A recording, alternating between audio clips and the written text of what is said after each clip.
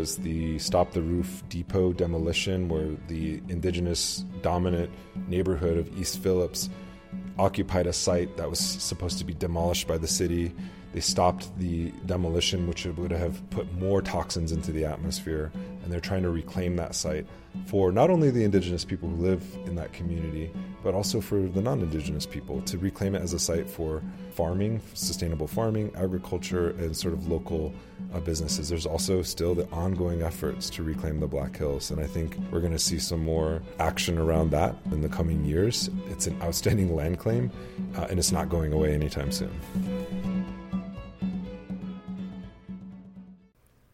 That's Nick Estes, and this is Alternative Radio. I'm David Barsamian. This edition of AR features Nick Estes, Wounded Knee to Standing Rock, Indigenous Resistance. In South Dakota in 1973, hundreds of Native American activists, led by members of the American Indian Movement, occupied the Pine Ridge Reservation village of Wounded Knee, which was also the site of a notorious massacre in 1890 in which federal troops killed 300 Lakota men, women, and children. The months-long action in 1973 helped galvanize the movement for indigenous rights, which continues today. As the great historian Roxanne Dunbar Ortiz says, U.S. policies involving indigenous peoples have consistently been designed to disadvantage the indigenous, locking them into suppressed social status and codifying dependence on the U.S. government.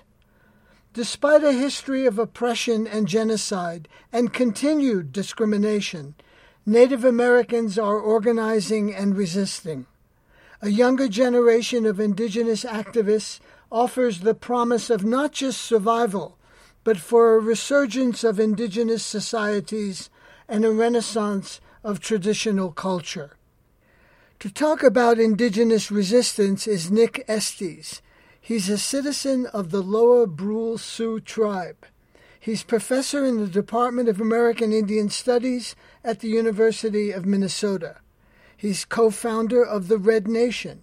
His articles appear in The Intercept, Jacobin, and Indian Country Today. He's the author of Our History is the Future and co-author of Standing with Standing Rock. I talked with Nick Estes in early May at the University of Denver. Welcome to the program. Thanks for having me again, David. Well, it's the 50th anniversary of a historic event in Native America, the action at Wounded Knee.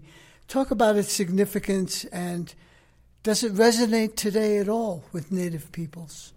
Absolutely. In fact, this last February 27th, there was a 50th anniversary commemoration in which there was 3 days of powwows, dance competitions. There was an oral history project through the Warrior Women Project, documenting and really highlighting and foregrounding the role of American Indian women and their leadership within the Red Power movement. And so in many ways, it does resonate today because you have the children of the Red Power movement who are leading today's movement, whether it's the protests at Standing Rock, whether it's, Line 3, whether it's, the attempts to get back the Black Hills or Haisapa to the Lakota Nation. These are all generational struggles, and in many ways, the Red Power movement and the legacy of Wounded Knee just continued. And when I interviewed some of the folks, the participants of Wounded Knee, whether it was, Madonna Thunderhawk, Bill Means, or even Richard Whitman, or Lenny Foster, they're all elders now, but many of them say that, Wounded Knee was just the beginning of something greater. But I think a lot of times in the public memory of the Wounded Knee occupation, it was sort of the end of a sort of militant Red Power movement. But in fact, according to the memory of the participants themselves, it was just the beginning of something greater, because the next year you have the founding of the International Indian Treaty Council in Mobridge, South Dakota. You have the UN conference in 1977, and then you have the Black Hills Gathering in 1980 that brought together thousands of, white ranchers, farmers, and various environmental groups to protect the Black Hills. So in many ways, it was just the beginning. It was a transformational or a transition point from, I think, the more confrontational tactics to something different. And how does it connect, if at all, with the resistance at the Dakota Access Pipeline? It connects in many ways. I mean, for one, the people who were at Wounded Knee, the veterans of Wounded Knee, played active roles in Standing Rock. Folks like Clyde Belcourt, Madonna Thunderhawk, Bill Means, they were all there at the camps when I was there. I saw them all there. They were in some instances, people like Phyllis Young, who was from Standing Rock, they were just doing what they do in these situations. They coordinate, they organize, they really push forward, not just the sort of action-oriented, locking down to equipment, but the organizing of camp life itself and the centering of treaties and the centering of indigenous sovereignty. And for the younger generation, what is it like? And you are a part of that generation. Thanks. Somewhat, yeah. How does the influence and the inspiration that is derived from having those kind of elders who live that history around? One thing that I always tell people is what I say and what I present isn't actually new. A lot of it is just repeating and building on the work that they did. When it comes to treaty rights, when it comes to like land back in the Black Hills, when it even comes to the Dakota Access Pipeline, those issues that were surrounding water and treaties were the issues they were fighting in their generation, right? And I don't think that they ever, thought that they were going to resolve all those things. That's why they created institutions like survival schools to train the next generation of children into understanding what treaty rights were and what indigenous sovereignty is. And so for somebody like myself, it took my own personal journey to discover these things. And part of the work that I'm doing in my own work is trying to elevate these histories, because I think they're sort of taken for granted. The word sovereignty, the notion of land back, these are things like that even preceded the American Indian movement and the Red Power movement. But there isn't this sort of continuum or recognition of the continuum of that time period and the sacrifices that those people made for us to be having this conversation today. And talk about Leonard Peltier, his now decades-long imprisonment. Where does that stand, and why is his case significant? His case is significant for many reasons. I think the primary reason, and this goes back to Standing Rock, I went to Washington, D.C. in the twilight months of Barack Obama's presidency, and there was an attempt to push for Leonard Peltier's clemency. And we thought we had a good chance because Standing Rock, was kind of winding down, but there was a greater consciousness around indigenous issues and the indigenous movement. But we were mistaken, and I think part of it is that there is an ingrained institutional recalcitrance within the FBI, a vendetta, as one former FBI agent actually called it. An FBI family vendetta is actually what Colleen Rowley called it, against not just Leonard Peltier, but what he represented in terms of his participation within the American Indian movement. There are no active FBI agents who are working for the Bureau today that were alive or that were, working for the Bureau at the time of the shootout in 1975.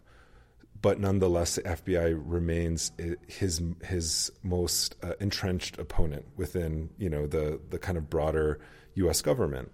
And so there was a saying, when the march to Washington happened that was led by the American Indian movement from Minneapolis to D.C. last fall, there was a saying that a lot of the walkers had was that we're not free until Leonard Peltier is free. It means more than just his personal freedom. It means really looking and turning a critical eye to that period of history and what institutions like the FBI have done to suppress legitimate resistance movements, legitimate indigenous-led movements, either in the 1970s, 1980s, 90s, 2000s, whatever, even to today, because we are now seeing with the release of a trove of documents that The Intercept and the news publication The Grist obtained, that there are still infiltrations, there are still mass surveillance of indigenous movements, there are still attempts to discredit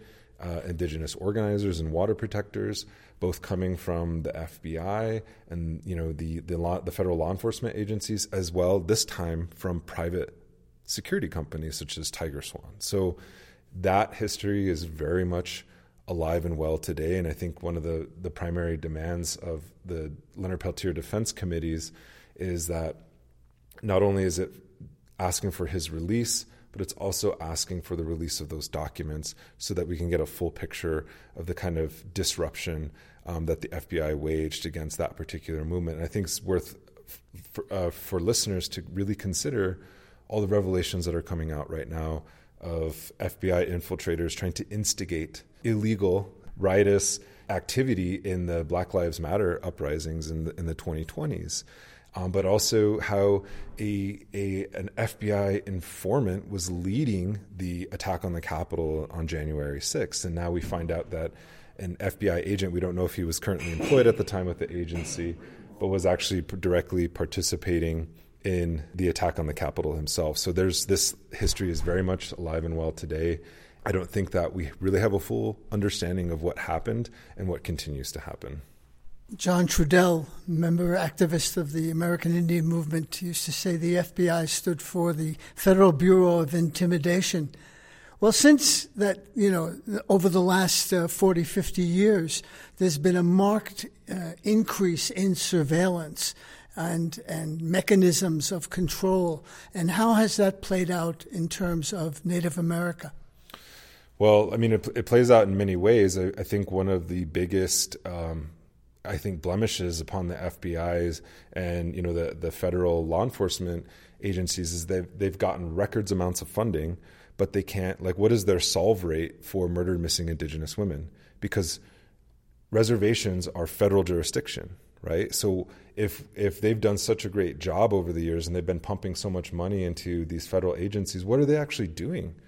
And we understand now that many of the times they're policing legitimate movements that are trying to address poverty, housing, all kinds of land issues, environmental issues, but yet nonetheless there's an overemphasis on these Indigenous-led and Black-led movements and not really looking at the other sort of supposed functions that the FBI does. And I think the perfect example of this is going back to 1975, when you look at how many FBI agents were dedicated to the Pine Ridge Indian Reservation.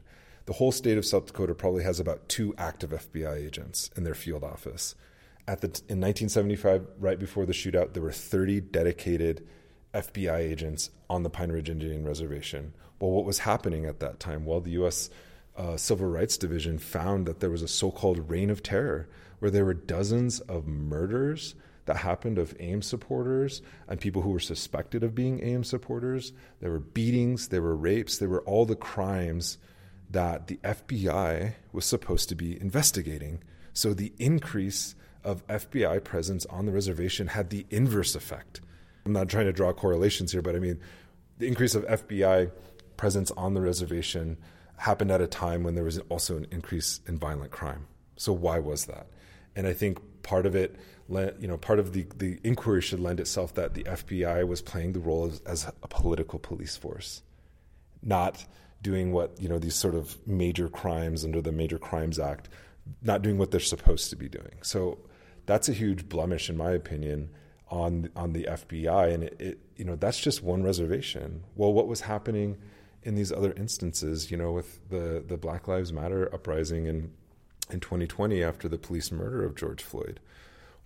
We see a lot of protesters getting a lot of, really high sentences, a lot of serious felony charges, some of them getting thrown out because they're so ridiculous. But, even in the aftermath of the Dakota Access Pipeline, you have people like Jessica Reznicek who admitted to destroying pipeline equipment from the Dakota Access Pipeline and then received terrorism enhancement charges, the first time it was ever applied in a case as such, terrorism enhancement charges to her case. So now she's spending up to a decade in federal prison. And when you look at that in comparison to the sentencing of other kinds of cases, it's disproportionate. So we can see a clear bias and a clear emphasis on political policing versus the actual, even the normative function of what the FBI says it does, right? And so the FBI is supposed to have reformed itself after the Church Committee, and we know that's not the case. Even with 9/11, and then you have the creation of this massive security and surveillance apparatus during the so-called War on Terror. And this was right after the so-called Green Scare in the 90s, where the FBI was surveilling environmental activists in some instances and trapping them and do illegal activities, infiltrating these movements.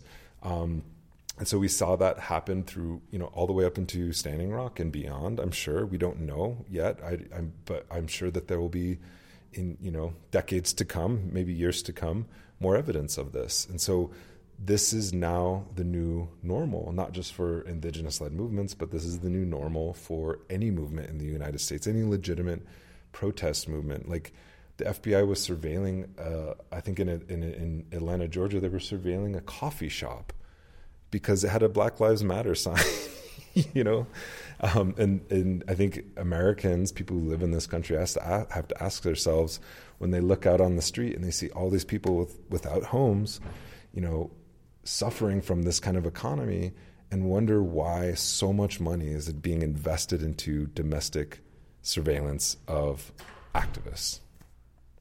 You're based now in Minnesota, not too far from our northern neighbor, Canada, which has had an epidemic of attacks on women being killed, raped, disappeared in some instances. What's going on there? And comment, if you will, on the Pope's recent trip to Canada and the declaration he made, kind of a public apology. Yeah, there was an investigation through the United Nations that was investigating murdered missing Indigenous women, but also murdered missing Indigenous relatives. And that found that, this could amount to genocide. And the perpetrators of this are varying. It could be everyday settlers, it could be state institutions. And in fact, there's some studies that have found that Native women and children who are going through state foster care systems or put into the Canadian social service systems are actually, their risk factor goes up for violence against them. And so there's attempts right now to study what are the root causes of this and why is it that somebody going through a social service program that should ostensibly help them, why is it making them more at risk for violent behavior, violent predatory behavior? That's one aspect. I think the other aspect with the Pope's visit and his apology that he issued to the survivors of the residential schools that were run by the Catholic Church, it shows how the Canadian government, the Crown, and the Pope have attempted to make amends, so to speak, for these historical wrongs. I think it's fascinating that in light of that apology, there hasn't been a lot of press around how many children are still being discovered in these mass graves, because it's in the thousands now, and it's going to continue to grow and grow and grow. And the apology, as Chris Peters, who I spoke with the other day from the Seventh Generation Fund, said is worthless because it doesn't actually transfer power. It doesn't change the relationship that the Canadian government has to Indigenous people, nor does it change the if there was an apology issue, which there was by Obama in 2011. It doesn't change the relationship that the federal government has with American Indian nations, and even the repudiation of the doctrine of discovery, which happened just before Easter by the Vatican, doesn't actually fundamentally change the use of that doctrine within federal Indian law. Explain what the doctrine of discovery was. So the doctrine of discovery came from a Supreme Court case in 1823 called Johnson v. McIntosh, and it was trying to determine the standing of Indigenous nations that were circumscribed by the borders of the United States or potentially in relationship to the United States. Well, first of all, Native people were not citizens, so the Cherokee Nation, who was one of the kind of the shadow plaintiff in this case, couldn't actually stand trial in the Supreme Court. So they had to do it through a proxy. John Marshall, the Chief Justice at the time, determined that the United States inherited from other European colonizing powers the doctrine of discovery, which was 15th century papal bull. The United States, as far as I know, is like the only nation in the modern world that actually uses the doctrine of discovery as a legal premise for its relationship, still uses, I should say, as a legal premise for its relationship to indigenous nations. And isn't it based on the idea of terra nullius? Well, actually, that comes from a different kind of principle, but the doctrine of discovery just basically means it allows Christian nations to colonize, to enslave, and to take the land of non-Christian peoples, right? It was a legal justification. And as many scholars have pointed out, it's a complete fabrication. Chief Justice John Marshall literally made it up on the spot.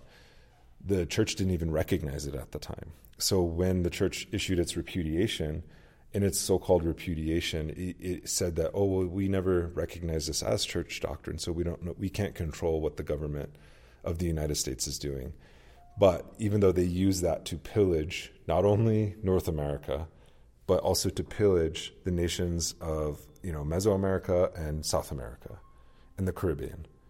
And so all that gold that you see in all these photographs of the Pope and his thrones and his opulence, that comes from the mines of South America, the veins of Latin America. And the Holy See is also the largest non-governmental landowner in the world. And so when we talk about things like reparations, why isn't there a transfer of wealth? Why isn't there a transfer of land? All we get are apologies and so-called repudiations. 1823 also marks the Monroe Doctrine. How did that affect Native peoples?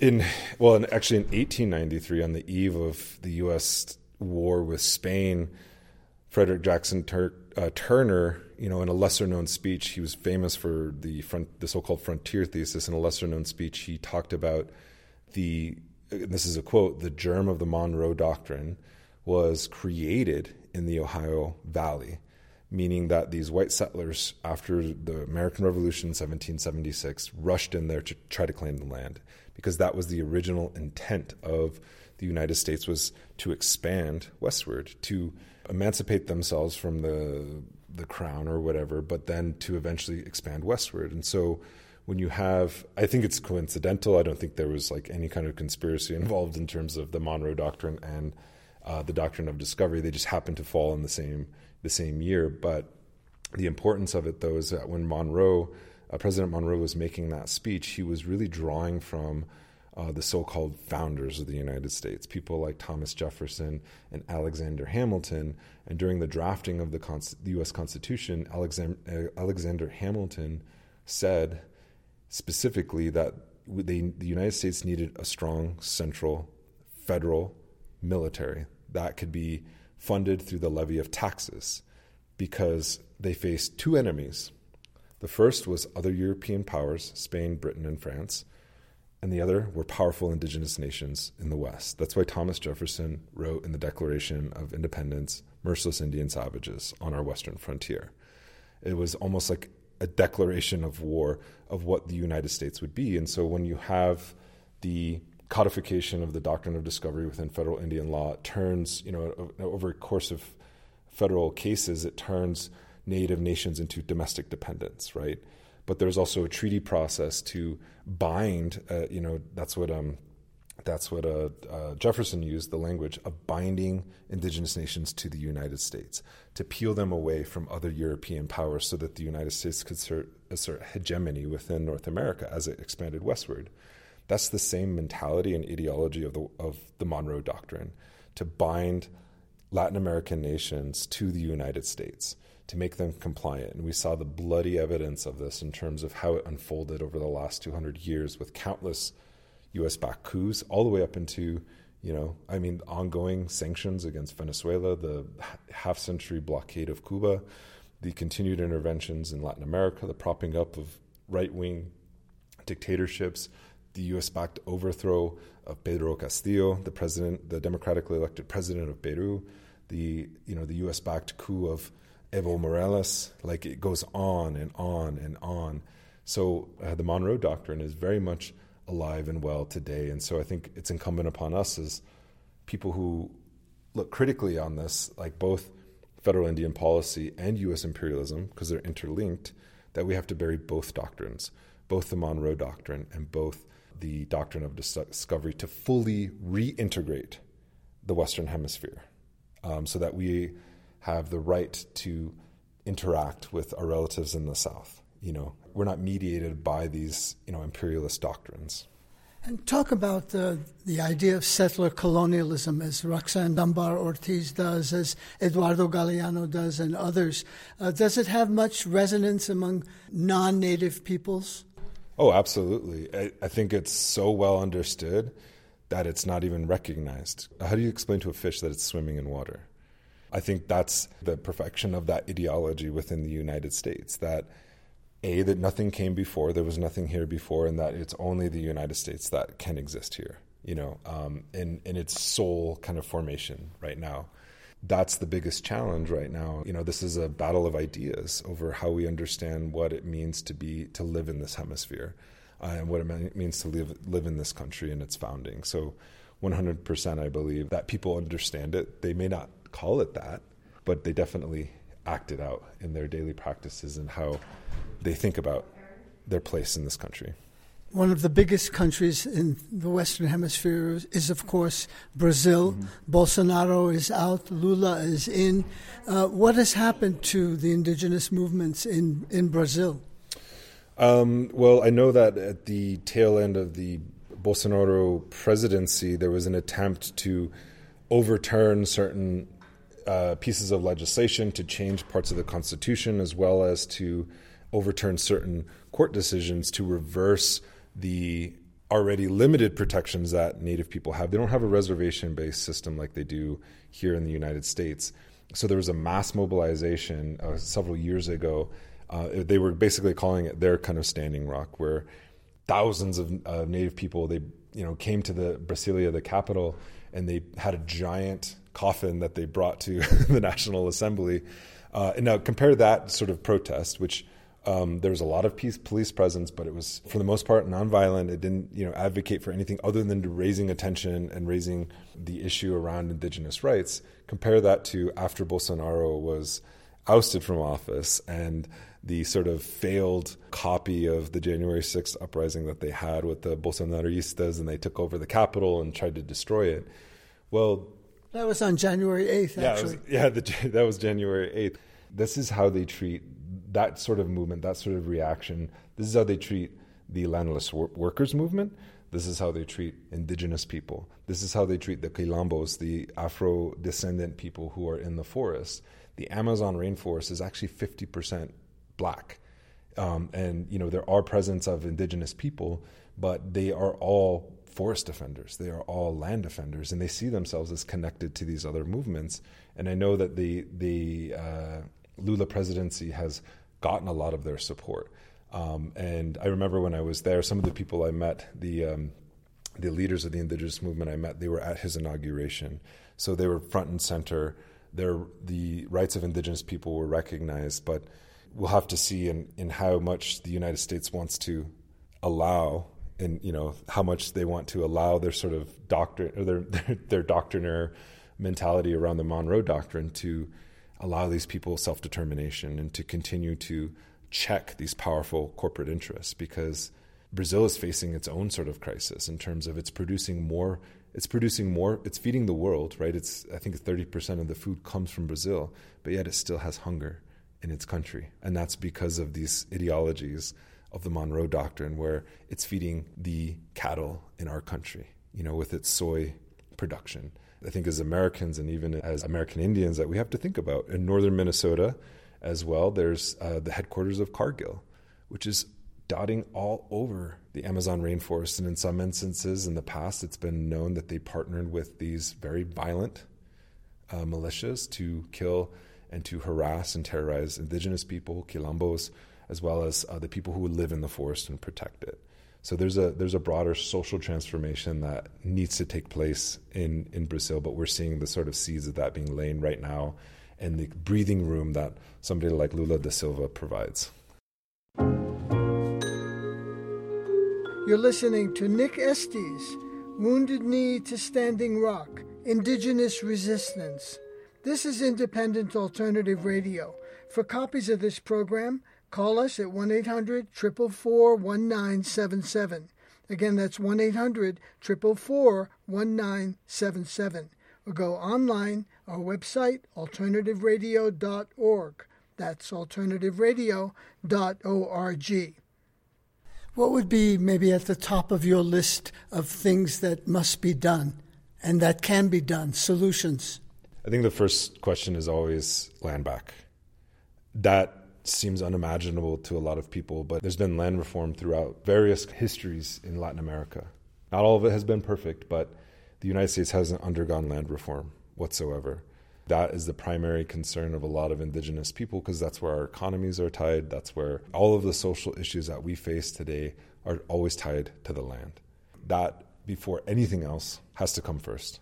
And is there any movement in that direction? Absolutely. There's urban, in the city that I live, there was the Stop the Roof Depot demolition where the indigenous dominant neighborhood of East Phillips occupied a site that was supposed to be demolished by the city. They stopped the demolition, which would have put more toxins into the atmosphere, and they're trying to reclaim that site for not only the indigenous people who live in that community, but also for the non-indigenous people, to reclaim it as a site for farming, sustainable farming, agriculture, and sort of local businesses. There's also still the ongoing efforts to reclaim the Black Hills, and I think we're going to see some more action around that in the coming years. It's an outstanding land claim, and it's not going away anytime soon. Where do you stand on this whole issue of reform versus radical change? Mm-hmm. Do you believe in incremental improvements, or do you feel that the times demand radical substantive change? I don't think it's an either or. I think it's both, because there are certain things that can make the quality of life of people here in this country, in this planet, much more livable through just minor reforms. And that can be a way to show, when we were talking earlier about winning these victories, if you change a mascot, abolish the Washington football team mascot, if you changed the mascot for the Cleveland Indians, those are huge shifts, but it's also you're building a movement, and that raises it has a psychological effect. So when you make these minor reforms, it shows that things are achievable and winnable. But even when you lose those minor reforms, you still have, hopefully, an organization, a network of people who will be trying to build for something bigger and better. The current landscape is issue-based. We're taught to be issue-based activists, issue-based focused, and not look at broader picture, And so I think both are possible. To look at these issue-based and understand that these are local struggles, like whether it's a pipeline. We didn't stop the Dakota Access Pipeline, but nonetheless, it was a win. It was part of a longer struggle to radically transform our carbon economy. But you also have to be fighting for alternatives that don't just simply, we're going to replace this with a green economy. That's still going to require the same kind of colonial relationship to now, instead of extracting oil, we're going to extract lithium from your lands, right? We do need those materials to transition, but it has to be negotiated and it has to be on the terms of the people who are most impacted. That's the reform side. The radical side, they always say the horizon of struggle. Why do they say the horizon of struggle? Because as you approach the horizon, it keeps going further and further and further into the distance. If you don't have that dialectical thinking about the future and how history actually works, you might arrive somewhere and think that that's an okay place to be, but that's not reflective of human nature. Human nature is constantly evolving. Human culture is constantly evolving. There are always things, inequities within ourselves, our relationships to each other, as well as the land that need to be resolved. However, that transformation, when they say revolution, it's not an instantaneous thing. It's something that unfolds over generations. The UN Secretary General Antonio Guterres has in very bold terms talked about the climate crisis we're facing, using phrases like time is running out, the clock is ticking, etc. What are your views on the climate crisis, and can this system be nimble enough to address it in a way that will not, cause widespread chaos, which is looming? It's a good question. I'm not a sage in terms of I can't predict the future, but I can tell you what's happening now. We are experiencing the effects of carbon that was put into the atmosphere generations ago. So if we think about what we're putting in today, how bad the changes in the weather have happened just in our current moment. Think about we're exponentially greater than what was put out generations ago. So if we're thinking about it in those terms, it paints a very bleak picture, right? But I also think that there are trends that I think are important. But if we look globally, we look at even the COP meetings. It's usually dominated by the North Atlantic nations or the NATO nations, whatever you want to call it. And they all followed a path of development that required an immense amount of carbon input that the rest of the world is paying for.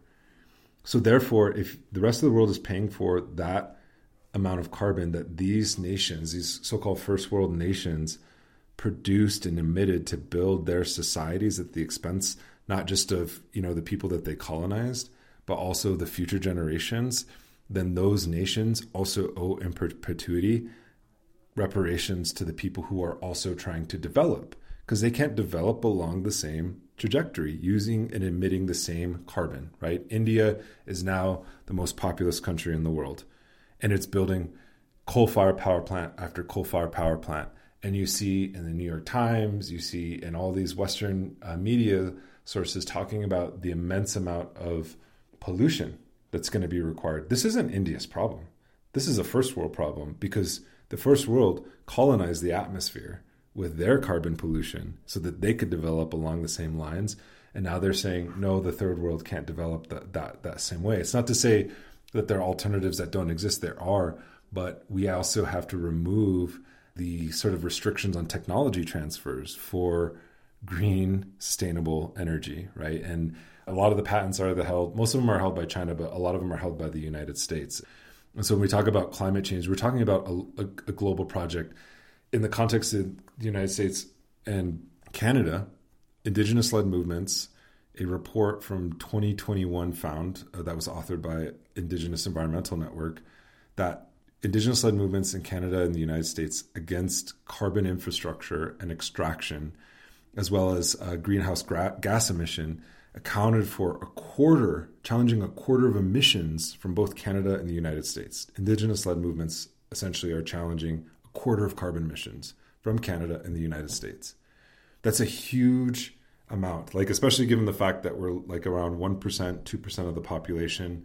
It's higher in Canada, but it shows you the effectiveness of those kinds of movements and promoting a carbon-free future. However, we live in a country that is constantly at war, that is pushing a war in Ukraine so that essentially it can strong-arm rob Russia from its gas and energy contracts with Europe. But that gas and that energy has to come from somewhere. So what did Biden do in the approval of the Willow Project? He said, this is for national security, because we need to supply, we have to make up the deficit for Russian oil going to Europe, because they are no longer able to buy gas as cheaply, right? And we saw this. So not only do these movements have to be looking at this broader sort of critique of the environment and the pollution and third world development, but they also have to be anti-imperialist and opposing these wars and understanding that these resource wars and these energy wars disproportionately impact marginalized communities. Talk about daily life on the res. What's it like? Well, so I've only lived on the res for maybe 2 or 3 years consecutively in my life.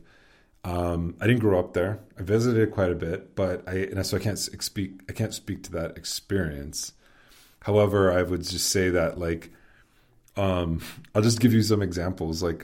During this last winter storm, which was really bad, all of the reservation roads were plowed because the priority was around public safety. As soon as you got to the state line, the governor of South Dakota, Kristi Noem, and the Department of Transportations didn't plow the roads. You had people in Rosebud, South Dakota, burning clothes because their roads weren't plowed by the state for almost 5 days. People died.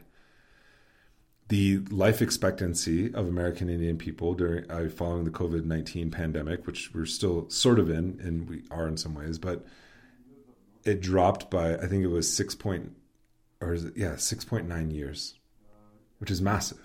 If we saw this happen in a different country, to a different demographic, there would be some sort of NGO going in advocating for the overthrow of the government or saying that it's some sort of genocide. But it's been relatively silent. And the studies that have come out about this decline in life expectancy, which is much worse for Native American males than it is for women or people identified as women, this does account for COVID death and comorbidities, but the pattern is still continuing. And it's because, I believe, and we're seeing this across other demographics, a declining standard of living in the United States. And so that disproportionately impacts the people who are at the bottom, which includes Indigenous people. So I want to point out those two examples because also Native people had some of the highest rates of vaccination, especially on the reservations. So there was an understanding, even though the reservations are often seen as these kind of rural, isolated pockets of poverty, life is prioritized for the collective good when it can be, when the resources are there to plow roads and to administer vaccines. But we are underfunded, not just on reservations, but across the board. And that's a direct result of colonialism. And we have not had a single administration who has adequately addressed this. And the question is now, do we keep depending on the federal government and keep going to the federal government? The Pope has repudiated the doctrine of discovery, but the United States still acts like a colonial power. That's the question that we have to ask ourselves. Is this a system that's worth sustaining? Because it's not only killing us at high rates, it's now killing everyday Americans at high rates. And what about neoliberalism, which was introduced in the late 70s or early 80s? Has that had a particular impact on Native peoples? So it has. I mean, I don't want to glorify the past Bureau of Indian Affairs, but it used to be centralized. It used to be a central system, for better or worse, but every tribe was guaranteed a similar access or equitable access to healthcare, for example, or other kind of services, education, which we know resulted in boarding schools and things like that. But following Nixon's declaration of self-determination, that basically turned tribes into nonprofits who were competing for an allocated pool of money through the federal system. And much like nonprofits compete for funding for grants and things like that, now their healthcare systems, their clinics, their domestic violence shelters, their police departments, their hospitals, their roads, everything is now in a competition with other tribes. That's the market correcting itself according to neoliberalism. It didn't necessarily privatize the assets of tribes, but it turned them into entities that were competing with other tribes instead of equitably reallocating resources. Now the question, though, is less about this tribal system that was put into place with self-determination and more about the fact that the United States has consistently used the trust funds that it has acquired through treaties to not only dispossess tribes by paying for these boarding schools that Native children were sent to. This wasn't coming out of taxpayers' dollars. This was coming from land ceded. This was a contractual negotiation by tribes with the federal government. Now we're seeing that happen with healthcare, and now even under Democratic controlled Congresses and whatever, they still act as if they're giving us a handout. And it says, no, this is a treaty obligation. You made these treaties, they're newer, they're younger than the U.S. Constitution. So you're obligated to uphold them. But instead they're treating them as like, oh, here's a grant that you can apply for. And maybe you want to build a domestic violence shelter, or, we have all these law enforcement grants that you can get. It's easier to build a juvenile detention facility than it is to build a domestic violence shelter. The last I checked, there were about maybe 2 domestic violence shelters on Indian reservations that were tribally run. That's not very many, considering murdered missing Indigenous women, considering, the crisis of violence against women and families on reservations, but also the inadequacy of schools. So the priority has followed, larger national trends in taking what should be for the betterment of social welfare through education, adequate health care, access to healthy foods, just standards, good quality standards of living are now being allocated. The solution is, we just need more policing. We need more law enforcement, because in the United States, under neoliberalism, you only have a hammer and everything looks like a nail. So everything is solvable by increasing police funding, increasing incarceration. You've taught and lived in New Mexico, and now you're in Minnesota. Can you compare the two? Spice. One has it, the other one lacks it. but both have large indigenous populations. Yes and no. I would say that the indigenous population of New Mexico is much more visible and larger. And I would actually say that the relationships, for better or worse, between the state and the tribes is better in New Mexico than it is in Minnesota. Because you have to remember, Minnesota was founded and sort of consolidated itself with the U.S.-Dakota War. It was a genocide and expulsion of Dakota people from their homelands in Minnesota, and they've never been allowed to return. So, and also Ho-Chunk people as well. Not to say that New Mexico doesn't have its own faults, but that's the mentality of Minnesota. You have, just like in New Mexico, things named after conquistadors. In Minnesota, you have things named after people like Sibley or Ramsey or Hennepin, people who were foundational to not only the dispossession of Dakota people and Ojibwe people, but also the architects of Dakota genocide and expulsion, being named after things. It's like, imagine the Soviets didn't liberate Germany. What would the Nazi regime look like? It would be adoration for the architects of genocide and the Holocaust. That's what Minnesota is. And it's proud of its heritage, which is extremely disconcerting, especially given the fact that it tends to be a liberal, or at least it fashions itself as a liberal, kind of left-leaning state. But it has this very intense form of settler colonialism that you just don't experience in a place like New Mexico. And I'll give you one example. It's the university I work at.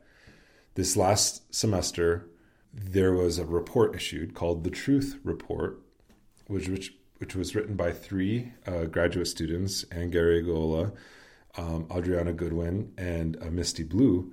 And they worked with different scholars from the various tribes that are still remaining within the state. I think there's 13 fellows. And they wrote a report that documented how when the university was founded, it used the funds that it made from the seizures of mostly Dakota land and put it into its permanent university fund. That permanent university fund became the starting capital, not just for the University of Minnesota, but it became the starting capital for the state of Minnesota, because the people who were sitting on the original Board of Regents were the governor, Alexander Ramsey, and many of the architects of the Dakota genocide. So they used the university as a sort of pot of money.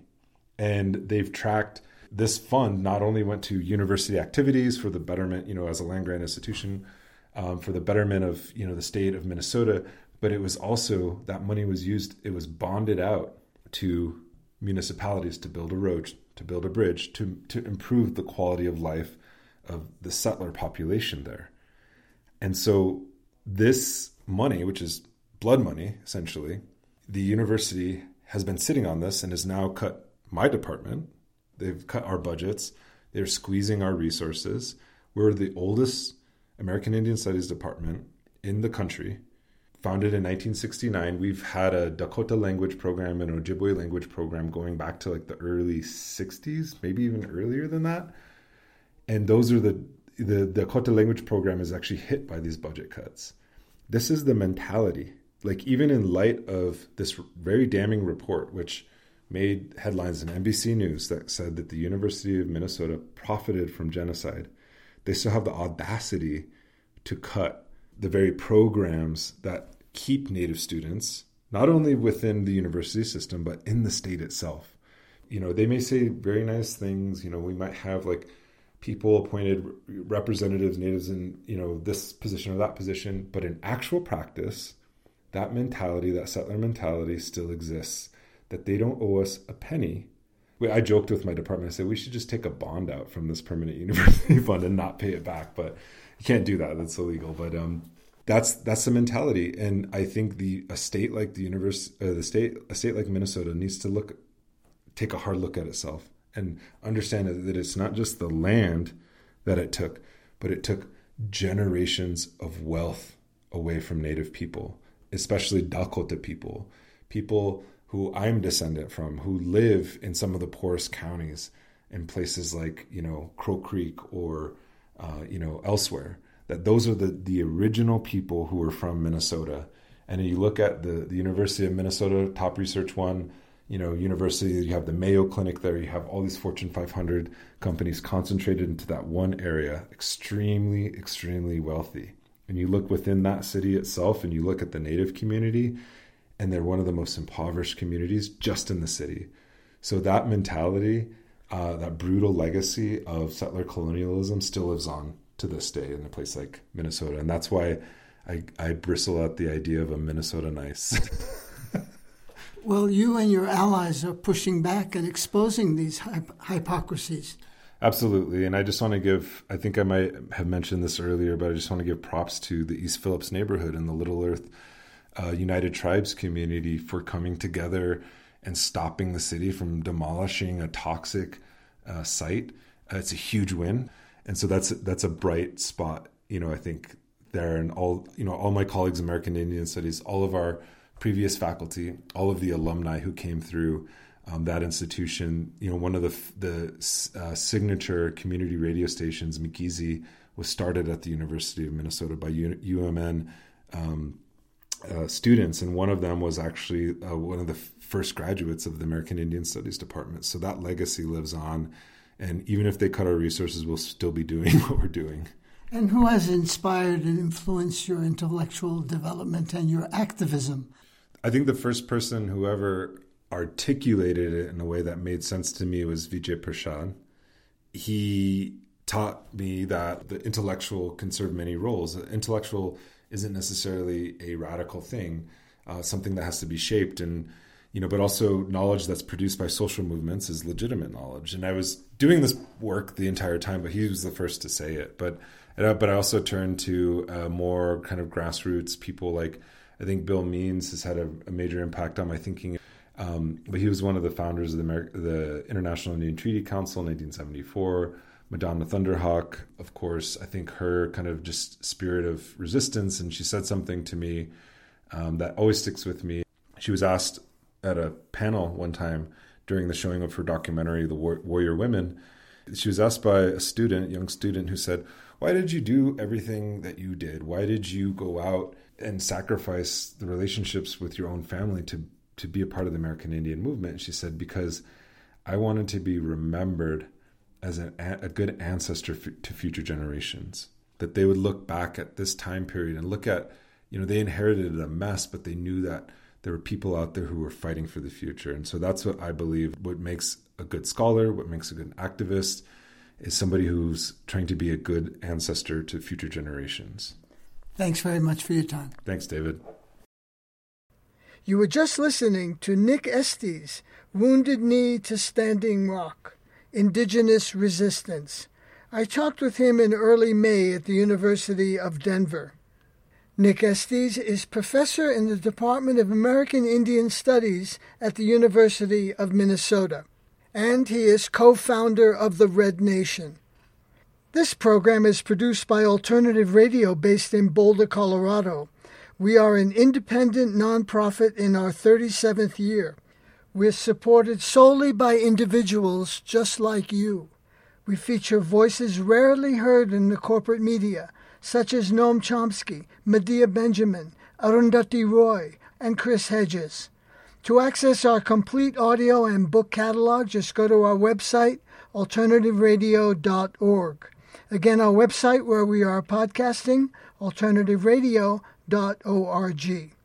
For copies of today's program, Nick Estes' Wounded Knee to Standing Rock, Indigenous Resistance, and for Roxanne Dunbar Ortiz's classic book, An Indigenous People's History of the United States, just call us 1-800-444-1977. That's 1-800-444-1977.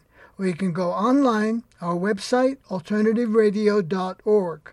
That's alternativeradio.org. Printed transcripts, PDFs, and MP3s of this program are free of charge. Just call us 1-800-444-1977.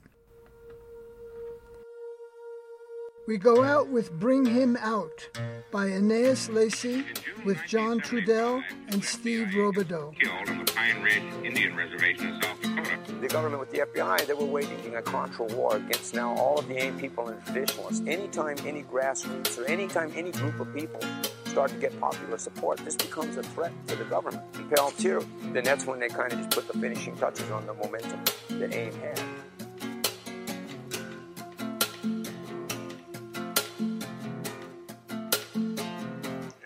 It's up to us, and please trust that when the wolves come, they'll bring the guns and the cuffs, but that's okay, cause we're not here to fight. We are the keepers of the peace and the pipe, the defenders of the sacredness of life, and we're here to sing. We're here to bring a new song, a new light, to shine upon the men, the women and children of the Red Nation that have endured this genocide. And we're starting right here with Leonard Peltier, and we're not gonna stop until this whole world can hear.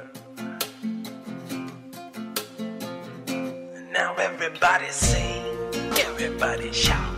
We're not gonna leave until they bring Leonard on out. Yes, everybody sing, everybody shout. We're not gonna leave until they bring Leonard on out. Yes, everybody sing, everybody shout. We're not gonna leave. We're not gonna leave till they bring Leonard out.